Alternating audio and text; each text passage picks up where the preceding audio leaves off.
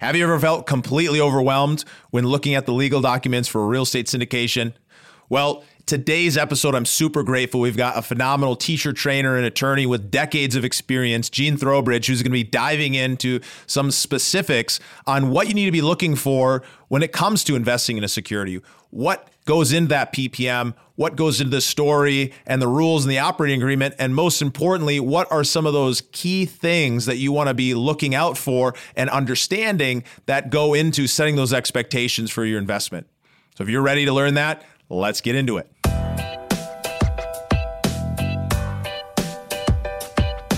This is the Investor Mindset Podcast, and I'm Steven Pesavento. For as long as I can remember, I've been obsessed with understanding how we can think better, how we can be better, and how we can do better. And each episode, we explore lessons on motivation and mindset from the most successful real estate investors and entrepreneurs in the nation. Investors, have you grabbed your copy of the Passive Investor Playbook yet? If you haven't, I recommend you go pick up the ultimate guide to passive real estate investing at theinvestormindset.com/passive. You can grab that in the show notes right down below, as we've interviewed tons of the top experts and brought together all of the knowledge that we have on passive investing so that you can lay a foundation for yourself to make sure you're making the right decisions in your investing career. You can grab that guide at theinvestormindset.com/passive. I hope you'll take advantage of it. And let's get back to it.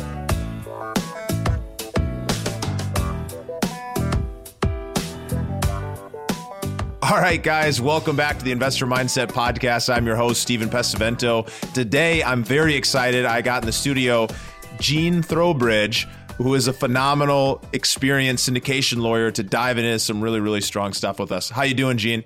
Steven, I'm doing very good this morning. It's, I know where you are. I'm out in Southern California. It's 6:30, so I'm having my first cup of coffee, Steven. There you go. No better way to get the morning going than with a good conversation about real estate and law. And as you guys know, Gene is the founding partner of Trowbridge Law Group, where he concentrates on syndication of commercial investment real estate through both debt and equity. And between his individual syndication practice and the firm's legal practice, they've written offerings for more than $5 billion of money raised. And what I'm really excited is that Gene was a former syndicator. He raised money for 10 years of investor capital through the broker-dealer community. And he really understands deeply what is most important when investing in these deals, what you need to be looking for as a passive investor, what kind of legal documents you need to put together as an active investor, and all of the things in between. So we're going to dive into some syndication 101, kind of specifically some of the pro tips for passive investors and what you really need to know. So you ready to dive into things, Gene? I am. I got to tell you, Steven, that my syndication career started in the Twin Cities. With I was living in the Twin Cities of Minnesota when I was younger, graduated from college there, and bought some single family houses as investments, and didn't care much for the management of those. So three fellows I went to college with at a college called St. John's University, and we all put $10,000 down to collectively, so we put $40,000. And back then, we bought a 10-unit apartment building in West St. Paul, and that was the beginning of my syndication career. Like so many other syndicators, I didn't have enough money to go and buy the bigger property I wanted to buy by myself, so I had to pool money. And that's how I got started working with investors. And that carried on for a long time in that part of my career. Then, as you said, I left that career and sat around the kitchen table one day with my wife, and I said, what am I going to do for the last 15 years of my working life? Let's go to law school. So at 45, I went to law school, and that was 27 years ago. My 15-year career has lasted so far 27 years, and I love being a lawyer. And all I've ever done is syndication securities work. And as you said, I bring the practical experience to to the people I represent, and that's great. Well, it's such a unique path to go down, starting out, hey, what's up, St. John's? I'm a Johnny as well for all you Minnesotans out there. Great to have another Johnny on here. I know you graduated from U of M as well, but it's so great to have somebody in the legal chair who also was a syndicator, who's been through that on the other side as an investor and as an operator. So I think that's really, really strong. So tell me, kicking things off, what's been the single factor, the one thing that's opened up the most opportunities or led you to the greatest success in business? Education-based marketing. I do, as you know, I do a lot of educational stuff, and I've been doing it for years. During my 40 years as a CCIM teacher and my own workshops in this 27 years as an attorney, I provide education. And by educating and mentoring, I get my fair number of clients. So, and I love it. Mentoring is a big deal to me. Education is a big deal, and that's where I get all my stuff. And I think that I know that your audience is a lot of passive investors, and I want to talk about that too. But for the syndicators, the people who want to put together deals, there's no problem with going out and educating people. Everyone worries about advertising and all that and restrictions on advertising. But you can always do generic presentations and tell people. I used to go around and do public seminars and tell people about the different types of entity structures that were out there. If you weren't going to buy real estate on your own, how could you invest in real estate? Through REITs, through limited partnerships, through LLCs, and just explain how those worked. And that was great. So there are a lot of things you can do that are generic that let you stand in front of people. But Stephen, I think there are 4 questions that your passive investors should ask. Can we talk about those to start with? Yeah, let's definitely talk about those. And right before we do, though, would you talk to me a little bit about your definition of syndication and why it's so regulated so closely and why that's important? Well, sure. I get a lot of what I call homework calls. People call me and say, I'm thinking about doing a deal, or I'm thinking about investing in someone's deal. And it's going to be 5, 6, 7, 10 people, and I don't want it to be a syndication. Well, that's the wrong question. 2 or more people combining their resources and their experience for some business purpose is a syndication. For example, you go to the movies or watch a movie on Netflix. At the beginning, they have all these different companies that were involved in making the movie. Well, that's a syndication. I can think of a number of things, maybe even flying in a commercial airplane when 146 of your best friends all buy a ticket. We hire equipment and professional management to take us somewhere. That's really a syndication. But the real question is I want to put 10 people together and I don't want it to be a security. So that's the deal. We go from syndication to security based on the fact that someone is managing the passive investor's money. And to your point, the federal government way back in 1933 felt that there was a need to put some regulations in place to protect the investors when someone else is running their money. And so there's two rules we work on today. One rule is basically you've got to give the investor full disclosure. That's all the material facts so the investor can make an informed decision before they invest. That's one rule. And the second rule is we need to regulate who is selling securities. So that takes you into licensing and all that stuff that goes on. So those are the rules we still work with today, and it's all about protecting the investors. Yet, Stephen, when the rule was written, they realized there was a whole group of investors who didn't need protection from the government, and they called those accredited investors. rich and smart people. And that's still the same. In fact, we're seeing an expansion of a sponsor's ability to raise money if they just concentrate on the rich and smart people. So that's, everything is the same. Nothing's changed in almost, 90 years now. And it's built to protect the investors. Yeah, it's amazing.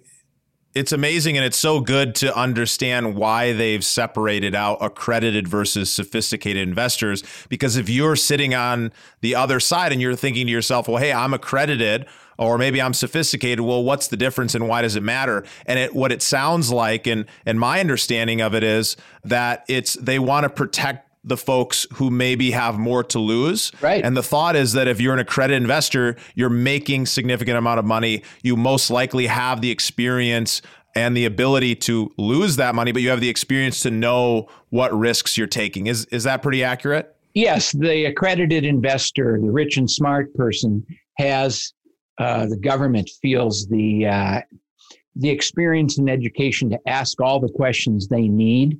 I mean, you could take it to a logical extent where I don't work in this with this thought, but if you were putting together an investment with 5 accredited investors, let's say, and I'm only picking 5 at a number, it could be 8, it could be whatever, and they're all accredited, you really don't need to write a private placement memorandum, because the government says, well, those people are smart enough to ask the questions of you. And if you give them good answers, they're smart enough and they can withstand the risk to invest on their own. One of the reasons I went to a small number like 5 or 7 is that you still, as a sponsor, my clients still have the requirements for full disclosure. And my feeling is you can't do full disclosure that's all the same at the same time unless you put it in writing. And then you'll never be able to defend yourself if challenged, if you didn't put it in writing. And chances are the investors didn't hear it all. They didn't hear it all the right way. They're making some decisions based on, different information. So put it in writing, give it to the investors, and everyone knows what's going on. I think that's the only way I work. I won't do a deal if the potential client doesn't want to write a private placement memorandum. And we're going to talk about what's in that in a minute. Yeah, we're definitely going to talk about that. And what's really important for investors to know is that the reason that there's these big, long legal documents is because that's the form of disclosure that Gene's talking about here, where all of the information is put in, all of the potential risks that should be disclosed, that the SEC has decided and other attorneys have decided needs to be disclosed to investors. That's all put in one document. And then, of course, there's the operating agreement, all the pieces that end up going along with that, which we'll talk about in a second. But what do investors need to know before investing in a security within a syndication? Okay, 4 questions. Absolutely the most important questions. And this is important for investors because they need to ask these questions. And it's also important for the sponsors, the syndicators, so they better have an answer, right? First question. Stephen, I like your deal. I've got the $50,000. If I invest my money with you, Stephen, what happens if something happens to you? Mm-hmm. Number one question.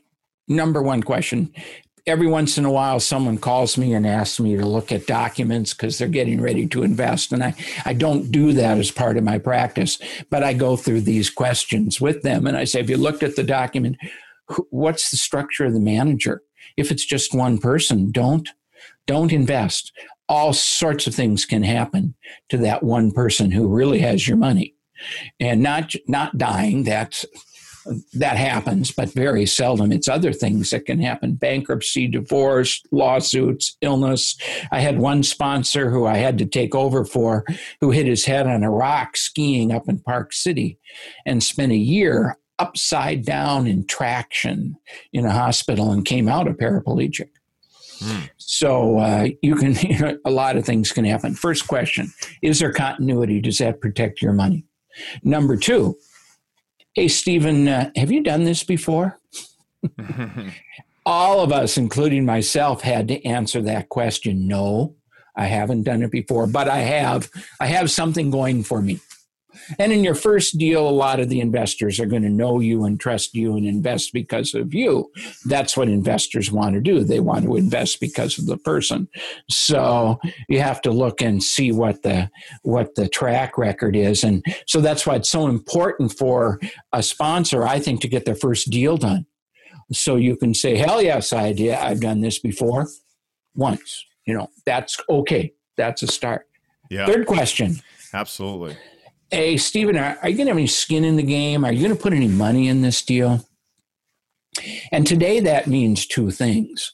That means, number one, maybe there's some cash coming from Stephen that's going in the deal. And number two, maybe Stephen is being asked by the lender to sign the mortgage.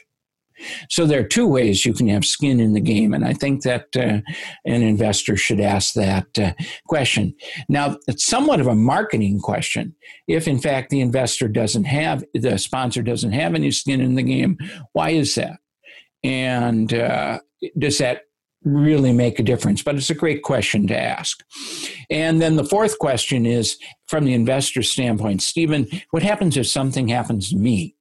Is there liquidity, or how am I going to get my money back? Because, in reality, if you take 20 or 30 investors in a deal that lasts for 7 years, something's going to happen to one of the investors, and you're going to have liquidity. So Stephen's answer is, well, we have an operating agreement that's professionally drafted, and in Articles 11 and 12, we have a full-blown plan for liquidity. So those are the four questions I think every investor should start with.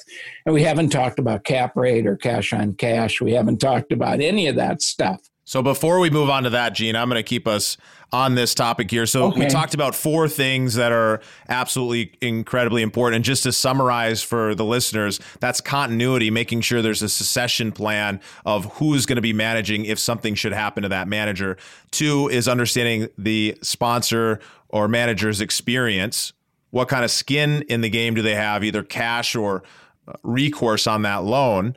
And 4, of course, what happens if something happens to me as the investor? So, when we're talking about continuity, we're talking about having other managers in place. If it's a single manager operation or organization, typically what I've seen in most of these legal documents is that the investors have the right to vote in a new manager. What is your recommendation that you like to see or look for in those documents that kind of outlines who's going to be in charge if something should happen? And when that actually does come down, it actually does happen in real life, how does that process work for investors on replacing a manager? Well, first of all, there should be 2 people in the manager. There should be an LLC, or it could be an S corporation. It doesn't make any difference who's acting as the managing member. And there should be a second living person. So we don't have to, in the middle of a disaster or catastrophe or stress, figure out who to vote in. The members don't want to be manager. If they wanted to be manager, they would have bought their own property. They don't want to do that. So you need to have someone in place right away. Then my documents say that with a 75% vote, we can replace the manager. But what about the day after the event? What about the fact that the lender and other people have documents out there, and the operating agreement says that the manager is the only one who can sign the documents, and now the manager's gone? I don't care who you vote in. We're talking, 3-4 months to solve that problem. Put a second person in there that has the ability to sign documents and be there. And then you can take your time and you can worry about who's going to be the replacement. And that second person doesn't have to be let's put it this way. They can be a very minority owner in the manager entity to start with. They're just there for continuity. I think it's very important. And A lot of times when you go to the lender, if you don't have a second person in there for continuity, the lender, Fannie or Freddie, depending upon the size of the loan, is going to require you to have a springing member. They're going to require you to go to a corporation, an ongoing corporation, and that has a department like this, and you will have to get that corporation to name a certain officer to be the springing member. Now, that officer can come and go, but the title and the place is still there. So if something happens, the lender can immediately go and enforce the springing member provision the next day. And there are full documentation that says the next day the springing member has all control and can write all the and sign all the documents. Mm-hmm. So that's I don't think you can say, Stephen, that, well, yeah, if something happens, Larry will take over. Well, 7 years from now, where the hell is Larry? Yep.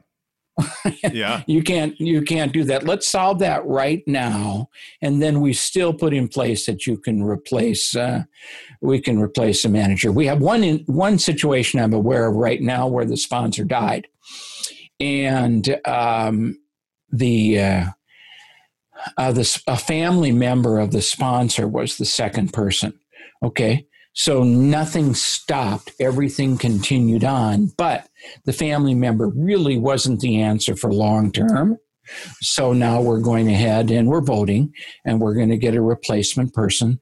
But at least there were no hiccups. Of course. Well, that makes a lot of sense.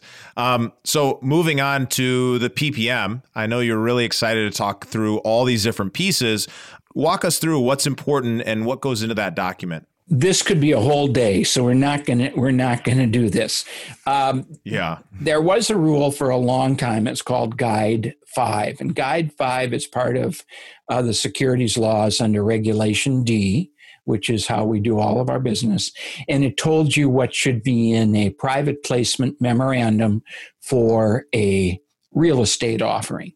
And that guide has been revoked, but we all write our documents kind of the same way. There's some art in writing private placement memorandums, but there's also some rules. And I've made this picture, and just quickly, if you're going to go through PPM, which is the story. This is the first document I write for a client. I write the story. I send it to the client. Do I have the story right? If I do, then I can draft the operating agreement, which are the rules, and the subscription agreement. But the first thing you have to have, and it doesn't always have to be in this order, you have to have a description. What are you doing? Are you buying an apartment building? Are you building self-storage, which I did? And you talk all about that. In my documents, a lot of the description of the business ends up in the property information section as an exhibit. I draft documents where exhibit number 4 to the PPM is the property package that the investor can get that shows the pictures, the rent roll, and all the spreadsheets. I make that separate because I don't want to have to change this document as we're going through 3 or 4 weeks while this is all happening. Due diligence gives you different numbers. So this document is standalone, but description of the business is important. The offering terms, we're raising $3 million. The minimum investment from any investor is $50,000. You can invest more if you want. The offering is going to start on a certain day and continue until someday in the future. Then risks. Actually, the old Guide 5 had risks coming right after the description. If you invest in this, you're going to lose all your money. Okay, well, that's fine. But there are all sorts of risks. And generally, Stephen, the risks are in groups. There's a risk in investing generally in real estate. There are risks related to investing in this particular piece of real estate. This is not all boilerplate. the PPM needs to tell the investor about this investment. I've been in court as an expert witness, when someone's been on the stand and they had a PPM and the judge says, I can't even tell what property this is about. Well, that's bad. So what are the risks of this property? What are the risks of the economy during the projected holding period? What are the risks of the environment? And what are the risks of tax law changes? So it's kind of a heavy-duty section, and some of it's boilerplate because, like you get into the risks of the tax law. Depending upon where we are in the legislative cycle, that section might be the same for 2 or 3 years in a row. But real estate and this particular property is pretty important. Then we get into conflicts. And this really relates to the manager's business. Does the manager already have 16 offerings out there? Okay. What are the conflicts if one of those offerings starts falling apart and the manager is asked to fund a manager loan? Does he have to? If he funds it for one, does he have to fund it for all? What if the manager is a broker, a real estate broker, and a syndicator at the same time? What are those conflicts? What are the conflicts about the manager? Let's say you're a manager and you're out raising money for apartment buildings. And you're just always looking at apartment buildings. Well, which offering gets which apartment building? So there's a lot of conflicts. Those are important sections to read. So far what we've talked about really is the PPM is this governing document, or I should say it's the governing story that kind of outlines all the information that an investor would want to know and need to know so they can really understand, well, what is it that I'm investing in? What are these risks that are potentially there? What are the offering terms? What is this all about? And then obviously we're going to go further into detail, but just want to make sure people really understand that the document is really telling the story over the rules, which are the operating agreement, which we're going to talk about a little bit as well. Right. Then we get into the suitability standards. Who can invest? Can we take sophisticated investors, or is it only for accredited, or can it be both? That's fine. Sources and uses. There's a chart in there that tells people where let's say we raise $2 million. Where does the $2 million get spent? The sources comes from the investors, and then the uses in a chart form. And that's very important. So you can compare different offerings. Distributions and fees. Who gets what? How is the cash distributions sent to the investors, and what are the fees that the manager gets? I already told you about the Exhibit 4, the property information. Voting rights. What authority does the manager have? What authorities do the members have? And I'll just stop there for a second. Beginning syndicators usually give extensive voting rights to the investors. And I think that's because they're not as comfortable in their money-raising skills, and they have no track record. So they're giving the investors a chance to vote on a sale, a refinance, or any major leases. But experienced syndicators don't do that. And it's not unusual to see an offering where the manager makes all the decisions except for modifying the operating agreement and replacing the manager. I always want the members to have the right to replace the manager. I have been the replacement manager 6 times in my career, and it's always devastating for the members not to be able to get a replacement and move the manager out if we need to. So that's one thing you always should find in an operating agreement. It's such a good reminder to people what they need to be looking for. So as they're going through this document, when it comes to those voting rights, they shouldn't be scared off the fact that the manager is going to be making all those decisions, because that's really the reason that they hired the manager to be able to execute and do this in the first place. Is that right? Right. The manager knows the marketplace. If we're talking about a real estate offering, the manager knows the marketing place, knows this property, knows what's going on.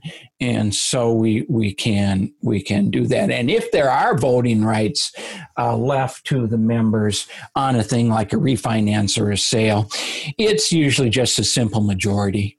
Mm-hmm. Okay. It's not unanimous. It wouldn't have to be that. That'd be terrible because you'd never get anything done. Okay, so majority is common. Liquidity, two, and that was the fourth question, right? What happens if I need my money back? Two articles in my operating agreement that talk about liquidity. One is voluntary liquidity. I want to sell my units to someone. Okay. Most operating agreements allow that, a free transferability of the interests after the first year, which is a securities law. And so you go out and find someone and you sell your interest to them. Sometimes there's a first right of refusal reserved for the members of the company or the manager, because we might want to keep all the units inside the company. But you can always get rid of your units, at least the economic interest, all the cash flow. You can always sell that to someone. Now, whether the manager lets the buyer of that unit vote is something depending upon each document. Let's say it's a document where only accredited investors can buy in, but you want to sell yours and you sell it to someone who's not an accredited investor. That's fine. But the manager will make a decision that that person can't vote. Okay, they get the money, but they just can't vote. That happens. And the other one is involuntary liquidity. You're an investor and you get in a lawsuit, you get a divorce, you die, something like that, where your units are going to move from you to someone else. Generally, we have provisions that the company can step in and be the successful bidder on those units. If there's a bankruptcy, the company can go to the trustee, and the document would give the company the first right to buy those units from the trustee. And that's important. Dispute resolution, big, long, maybe 4 or 5 pages in the operating agreement about dispute resolution. We get one member, and it happens, who is a pain in the butt and wants to cause everyone problems. So our dispute resolution, Stephen, our process is we're going to keep everything out of court. We're going to go to mediation. We're going to go to arbitration. We're not going to grant this disgruntled member the right to get attorney's fees. We're not going to let them get damages other than just their money back, because we've got to protect the company. Mm-hmm. And so we give the manager the right to use all the assets of the company to fight this disgruntled investor. Okay. Now, if there's a lot of disgruntled investors, we don't need the dispute resolution. We'll just go back to voting rights and we'll vote out the manager. Okay. So a lot of moving parts, but all this stuff is in the story, and it's a disclosure document. There's a rule that says in Regulation D, you have to disclose all the information. So we put it in writing in something called the PPM. Our PPM is the story. Exhibit 1 the investor gets is the certificate of formation in the state showing that the LLC is properly formed. Exhibit 2 is the operating agreement, which goes through and talks about the rules of all the story. This is not a legally binding document. No one signs this other than the manager says, this is my story.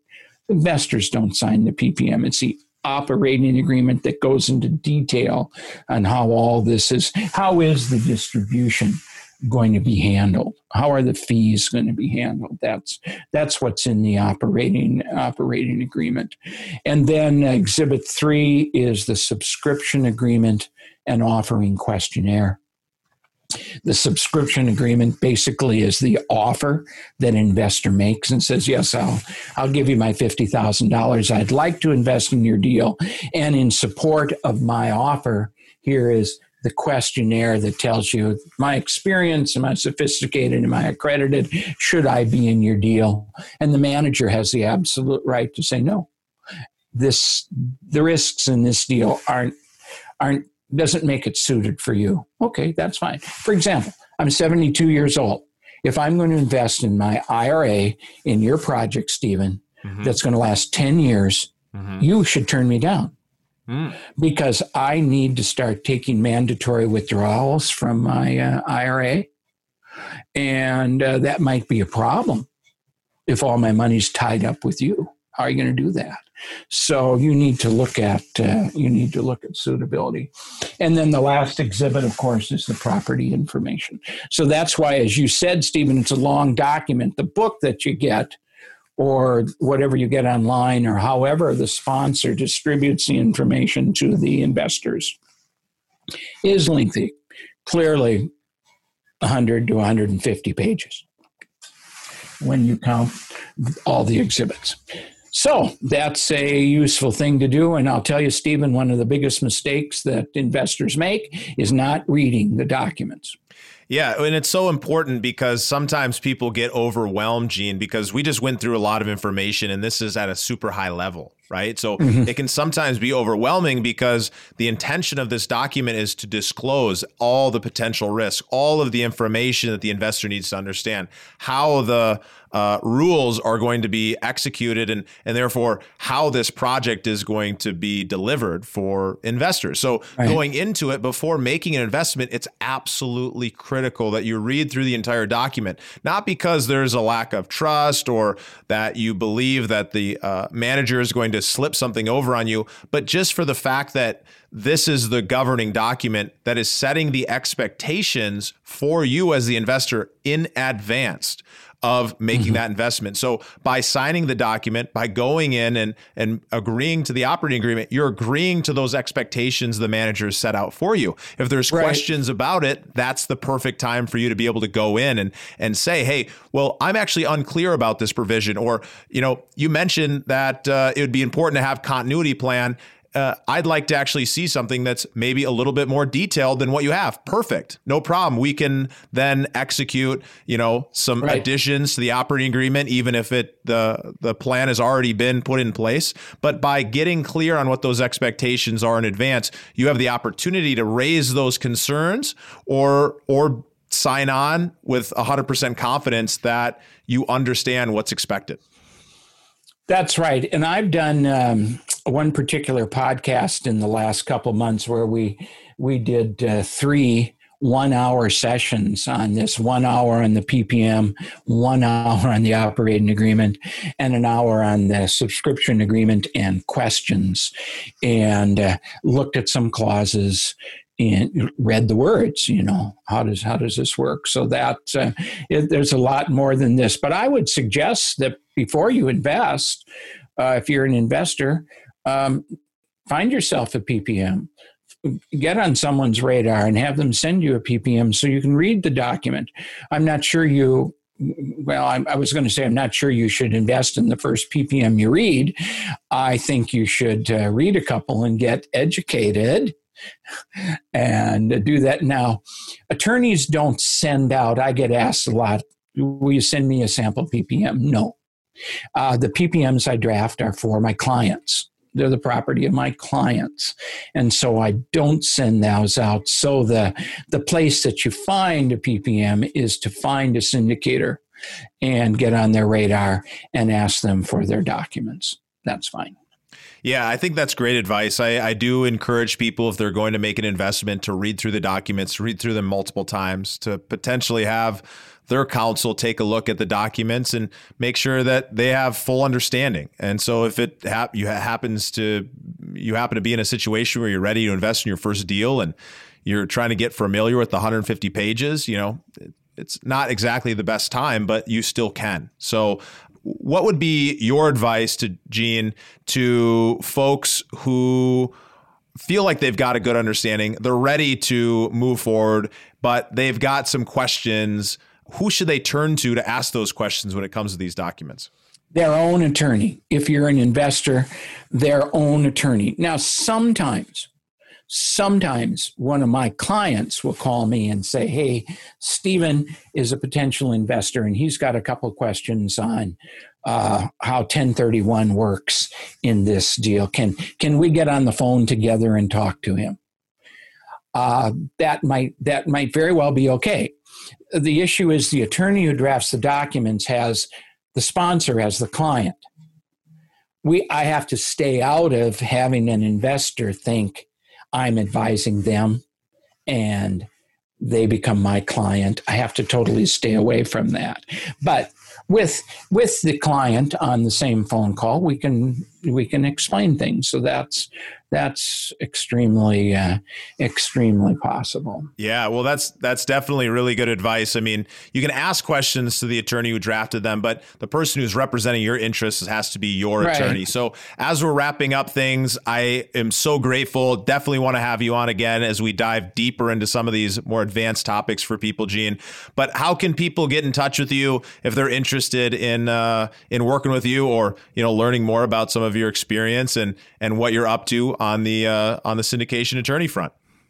TrowbridgeLawGroup.com is our website, and there we have a number of things going on.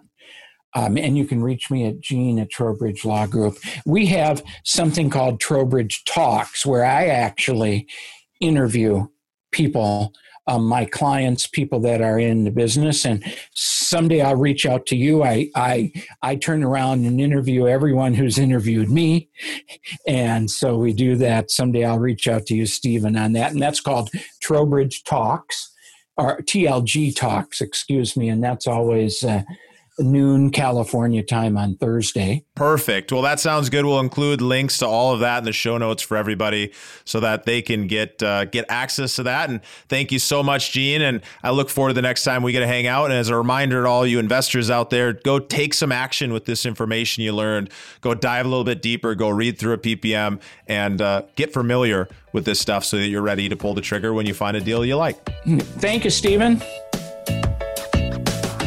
Thank you for listening to the Investor Mindset Podcast. If you like what you heard, make sure to rate, review, subscribe, and share it with a friend.